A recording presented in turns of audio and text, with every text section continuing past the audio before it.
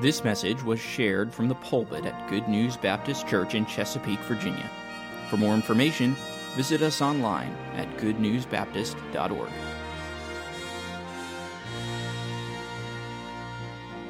Join with me, please, as we read some verses from Matthew chapter 27. Matthew chapter 27.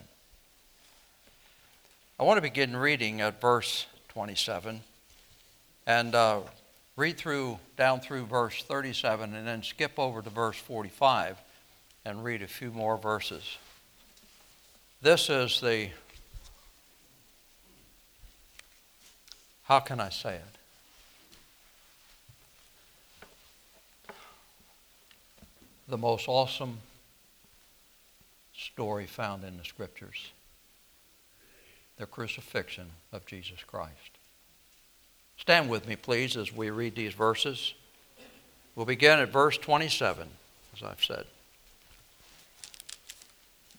Then the soldiers of the governor took Jesus into the common hall, gathered unto him the whole band of soldiers, and they stripped him and put on him a scarlet robe. And when they had planted a crown of thorns, they put it upon his head, and a reed in his hand, and they bowed the knee before him and mocked him, saying, "Hail, King of the Jews!" They spat upon him and took a reed and smote him on the head.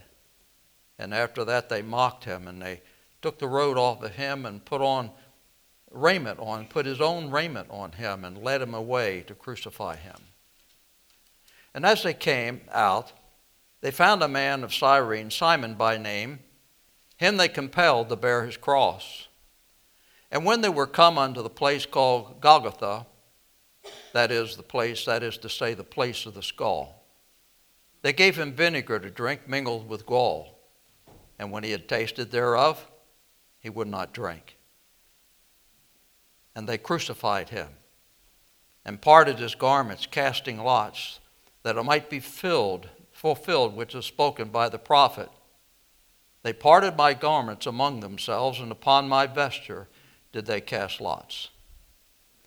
And sitting down, they watched him there, and set over his head this accusation written, "This is Jesus, the King of the Jews." And then there were two thieves crucified with him. Verse 45. Now from the 6th hour there was darkness over all the land unto the 9th hour. And about the 9th hour Jesus cried with a loud voice, saying, "Eli, Eli, lama sabachthani?" That is to say, my God, why hast thou forsaken me?" Some of them that stood there when they heard this said, "This man called for Elias." And straightway one of them ran and took a sponge, filled it with vinegar, and put it on a reed, and gave it him to drink. The rest said, "Let be. Let us see whether Elias will come and save him." And Jesus, when he had cried again with a loud voice, yielded up the ghost. And behold, the veil of the temple was rent in twain from the top to the bottom, and the earth did quake, and the rocks rent, and the graves were open, and many bodies of the saints which slept arose, and came out of the grave after his resurrection, and went into the holy city, and appeared unto many. Now when the centurion and they that were with him watching Jesus saw the earthquake and those things that were done, they feared greatly, saying, "Truly this was the Son of God." And many women were there, beholding afar off, and following Jesus from Galilee, ministering unto him, among which was Mary Magdalene, and Mary the mother of James and Joseph, and the mother of Zebedee's children. And when the evening was come, there came a rich man of Arimathea named Joseph, who also himself was Jesus' disciples. He went to Pilate and begged the body of Jesus, and then Pilate commanded the body to be delivered. And when Joseph had taken the body, he wrapped it in a clean linen cloth and laid it in his own new tomb, which he had hewn out of the rock. And he rolled a great stone to the door of the sepulchre and departed. Our Father, our hearts truly are heavy today because you had to suffer such because of us. Lord, we're not worthy of the least of your love and your favors. It is we, God, who should have hung there. It is we that should have borne that pain, suffering. But you chose to do it for us, that you might be our Redeemer and save us from our sins. And Father, today we thank Thee, even though, God, we've already in this service called it a dark day in history. But Lord, when we look at it in the light of the gospel, it's a light day. It's a day of light. And we thank you, God, for loving us enough to send your Son to be our Savior. And that while He suffered on our behalf, we can now enjoy eternal life. I pray you to bless this message tonight. Father, help me as I preach it. I pray, Lord, for the filling of your Holy Spirit. In Jesus' name I pray. Amen. You may be seated. Someone wrote that Jesus Christ was reared in a carpenter's shop. And yet when about 30 years of age, he gave the world a code of morality, the likes of which the world has never seen before, the likes of which the world has never seen since. And then he was put to death. He was nailed to a cross in shame, and those that follow him were scattered and killed. And then from that little beginning, his religion spread until hundreds of millions have taken his name upon their lips, and millions have been ready to die rather than to surrender the faith that he put in their hearts. Who is Jesus? He's the divine, virgin-born Son of God, the sinless Savior of mankind. And the miracle worker of Galilee. And on Easter Sunday, we will acknowledge him as the resurrected Son of God. But today I want us to know him as the crucified Redeemer of sinners. Jesus' death was real. The reality of his death is important, but it's often questioned and sometimes denied. In fact, denied by many. His death is attacked because if he did not die, his resurrection would also be a great lie. Hugh J. Schoenfield, who is a so-called British Bible scholar, wrote a book entitled The Passover Plot. And in that book, he argued that while on the cross, Jesus took a drug that rendered him unconscious and made him appear dead when he was taken down. He was on the cross only 3 hours, though ordinarily it took days for a man to die from the agony and exhaustion of crucifixion. This is a popular teaching even today called the swoon theory. It denies the death of Jesus. Its proponents say that Jesus never actually died on the cross, he only fainted. He was placed in the tomb of Joseph of Arimathea, as we've already read, still alive, and was revived by the coolness of the tomb. Did Jesus really die? The Bible says he did. In John chapter 19, it says, when Jesus therefore had received the vinegar, he said, "It is finished." And he bowed his head and gave up the ghost. Both Matthew and Luke confirm that in their records. He gave up the ghost. His spirit left his body. This is only another way of saying that he died, not merely swooned. He didn't fake his death. His death was real. In Mark 15, we're told that Joseph of Arimathea went boldly unto Pilate and craved the body of Jesus, and Pilate marveled if he were already dead. And calling unto him the centurion, he asked him whether he had been any while dead. And when he knew it of the centurion, he gave the body to Joseph for burial. before Pilate would release the body of Jesus Christ to Joseph, he demanded proof that he was dead. He called for the centurion that had been at the crucifixion and had witnessed the whole thing and asked him if Jesus was indeed dead. And the centurion assured Pilate that he was dead, and only when Pilate was convinced that he died, he released our Lord's body for burial. In an article that appeared in the Journal of the American Medical Association in March of 1986, we read this. It's an interesting statement. Clearly, the weight of historical and medical evidence indicates that Jesus was dead before the wound to his side was inflicted, and supports the traditional view that the spear thrust through the right ribs, properly perforated not only the right lung, but also the pericardium and the heart, and therefore ensured his death.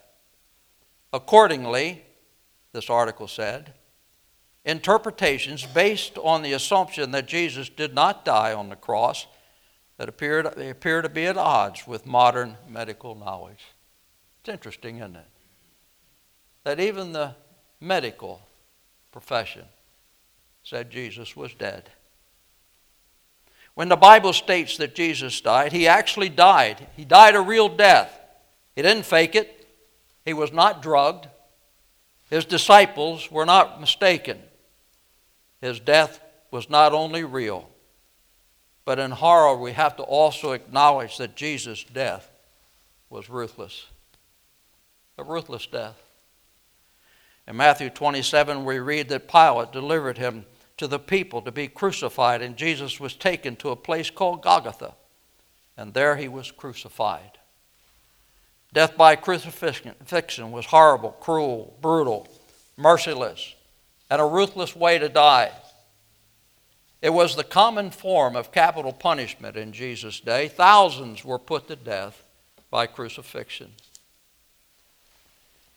In 1968, a team of archaeologists discovered in four cave tombs just north of Jerusalem 15 vaults which contained the bones of 35 human beings. The skeletons were examined by specialists who found that 9 of the 35 had met violent deaths by various means, but one for certain had died by crucifixion.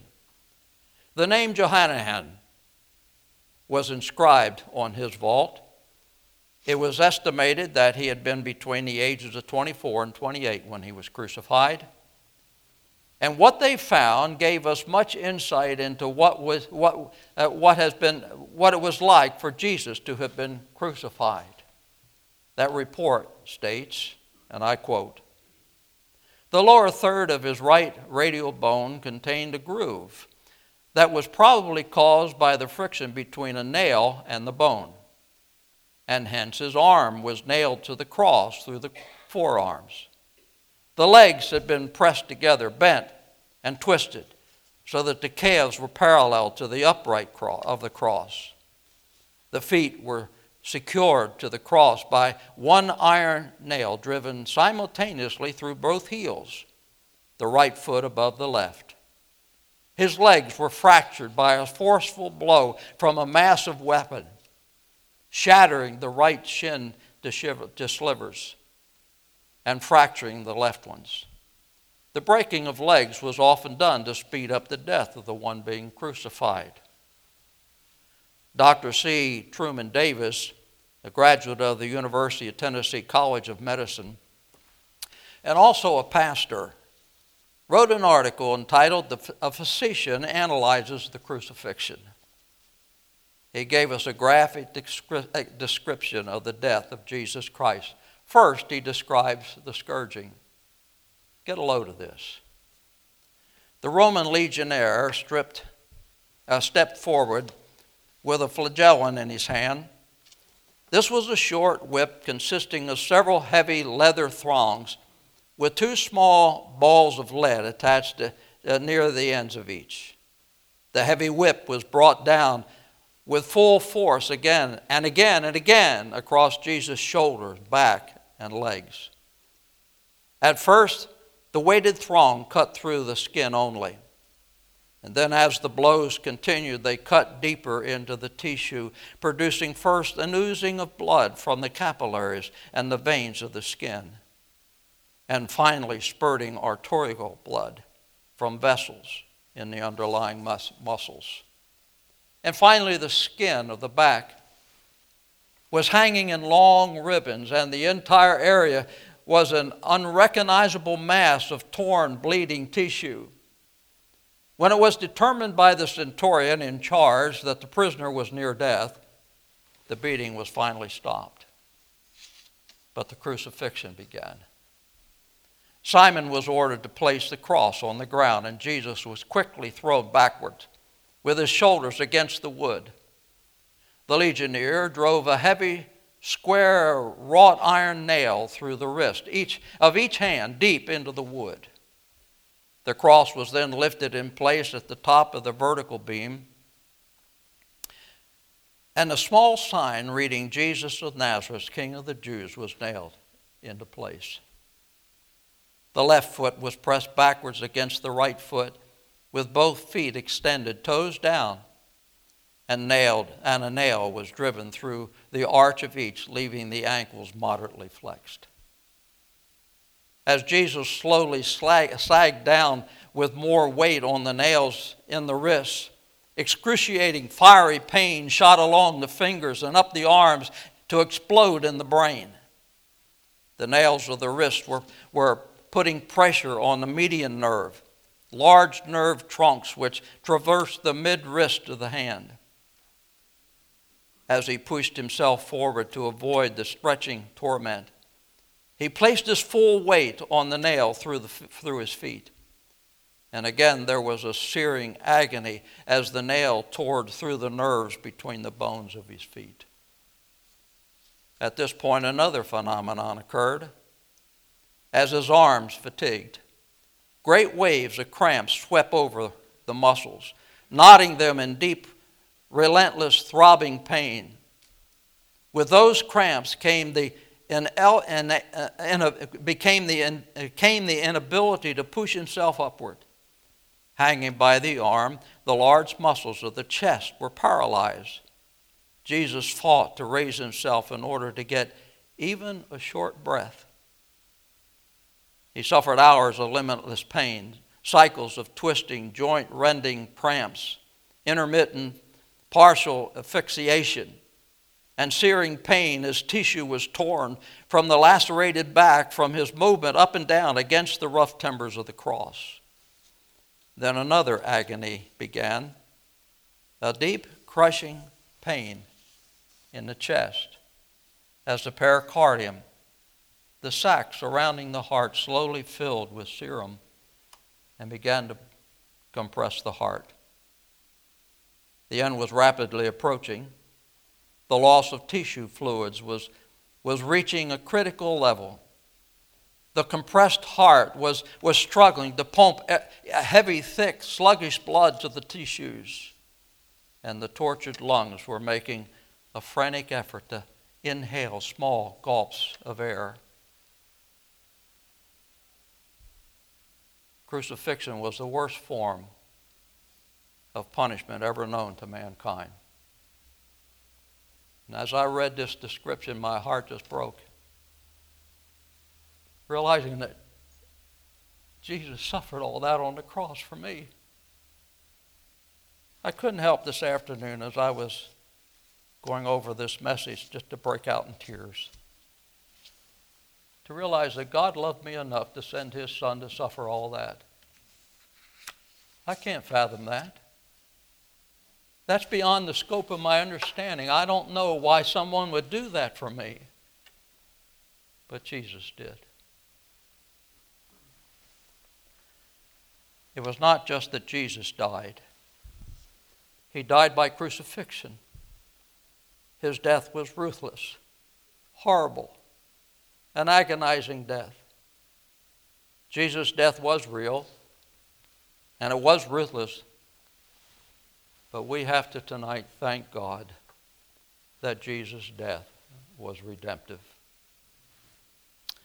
The hymn written by Paul Gerhardt says it well. What thou, my Lord, hast suffered was all for sinners' gain. Mine was the transgression, but thine the deadly pain. Lo, here I fell, my Savior. 'Tis I desire thy place. Look on me with thy favor, and vouchsafe to me thy grace. By his death, the Lord Jesus Christ paid the price for sin and provided the way for sinners to be redeemed from their sins and receive eternal life. By the shedding of his blood, he made atonement for the sins of the whole world. There was nothing accidental about the death of our Savior. His Father ordained it before the foundation of the world. He came to this earth for the purpose of dying for sinners like you and me. Even when he stood before Pilate, he said, "To this end was I born, and for this cause came I into the world." He was born to die, to make atonement for our sins. The Apostle Paul, writing to the church at Rome, said this. He said, "When we were without strength, in due time Christ died for the ungodly. But God commended his love toward us, in that while we were yet sinners, Christ died for us." Can you imagine that? There was nothing in us of worth, of any good, of any count. And yet Jesus went to the cross and died, shed his blood, so that you and I can be here tonight. And you and I can have the assurance in our hearts and the lives that we have eternal life, and one day we'll be in his presence. We often sing that song, "Face to Face." I hope you're looking forward to seeing your Savior. What a wonderful thing. Note very carefully why Jesus died. He died for us. He died to make atonement for our sins. And when we speak of atonement, we're describing the effects of the death of Jesus Christ. And now through his death, he removed the penalty of sin from those of us who seek him. Jesus died in our place. He paid the price for our sin. He removed the penalty and the guilt of our sin for all who have trusted in him and placed their faith in him and in his finished work on the cross. You understand this, my dear friend? Well, that's what Jesus did for you. Do you understand that? When he died on the cross, he took your sins. And they were nailed there to the cross with him. His death was real. It was ruthless. But praise the Lord, it was a redeeming, eternal death, an atoning death. The hymn I quoted a few moments ago was taken from the 2nd century Latin poem, and it was translated into German by Paul Gerhardt in the 1600s.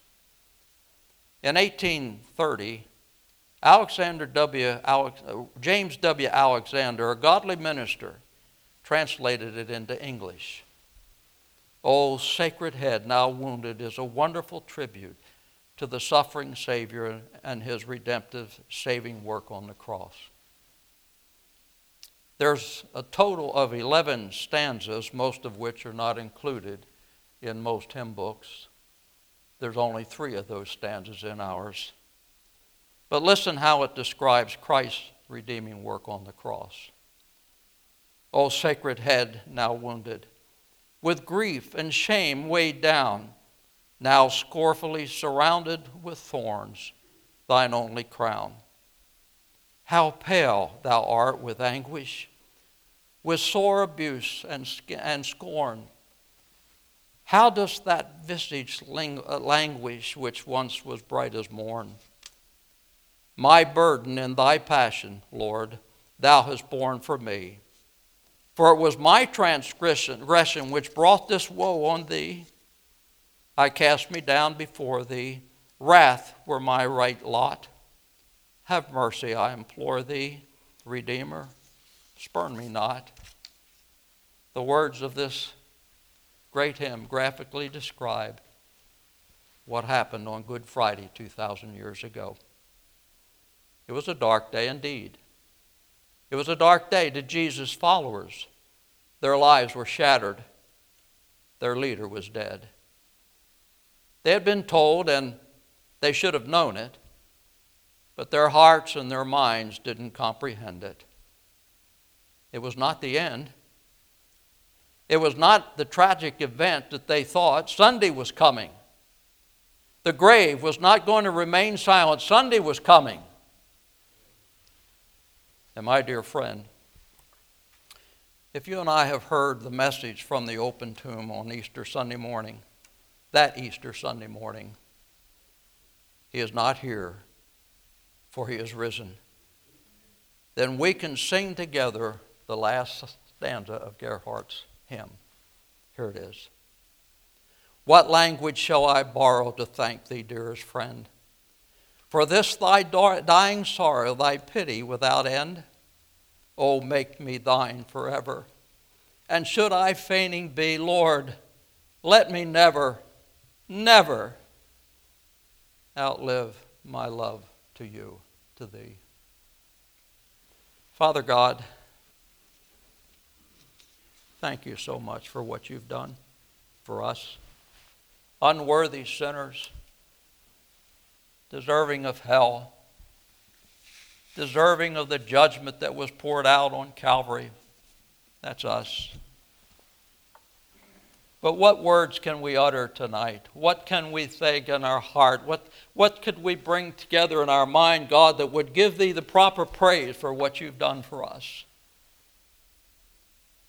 There's not a person in this building tonight, Lord, that doesn't deserve to go to hell. We deserve those flames. We fell short of your glory. We have offended you in so many ways at so many times. And yet you loved us. You loved us so much that you sent your only begotten Son, Jesus Christ, to die on the cross. And that wonderful hymn we sang tonight and heard the hymn story for it. The old rugged cross. Thank you for it. Thank you for saving us. Thank you, Lord, for bearing the shame and the agony of the cross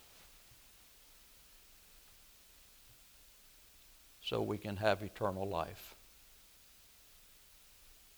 I thank you in Jesus' name. Amen. Toward the hope of our high calling, toward the promise we've received. Thank you for listening. If you have questions about your relationship with God, or you would like to know more about the ministry of Good News Baptist Church, please visit us online at goodnewsbaptist.org or call us at 757-488-3241. We encourage you to share this message with others. We trust your heart was challenged as you listened, and God's Word has had an impact on your life, as together we strive to show forth the path of life. Press on.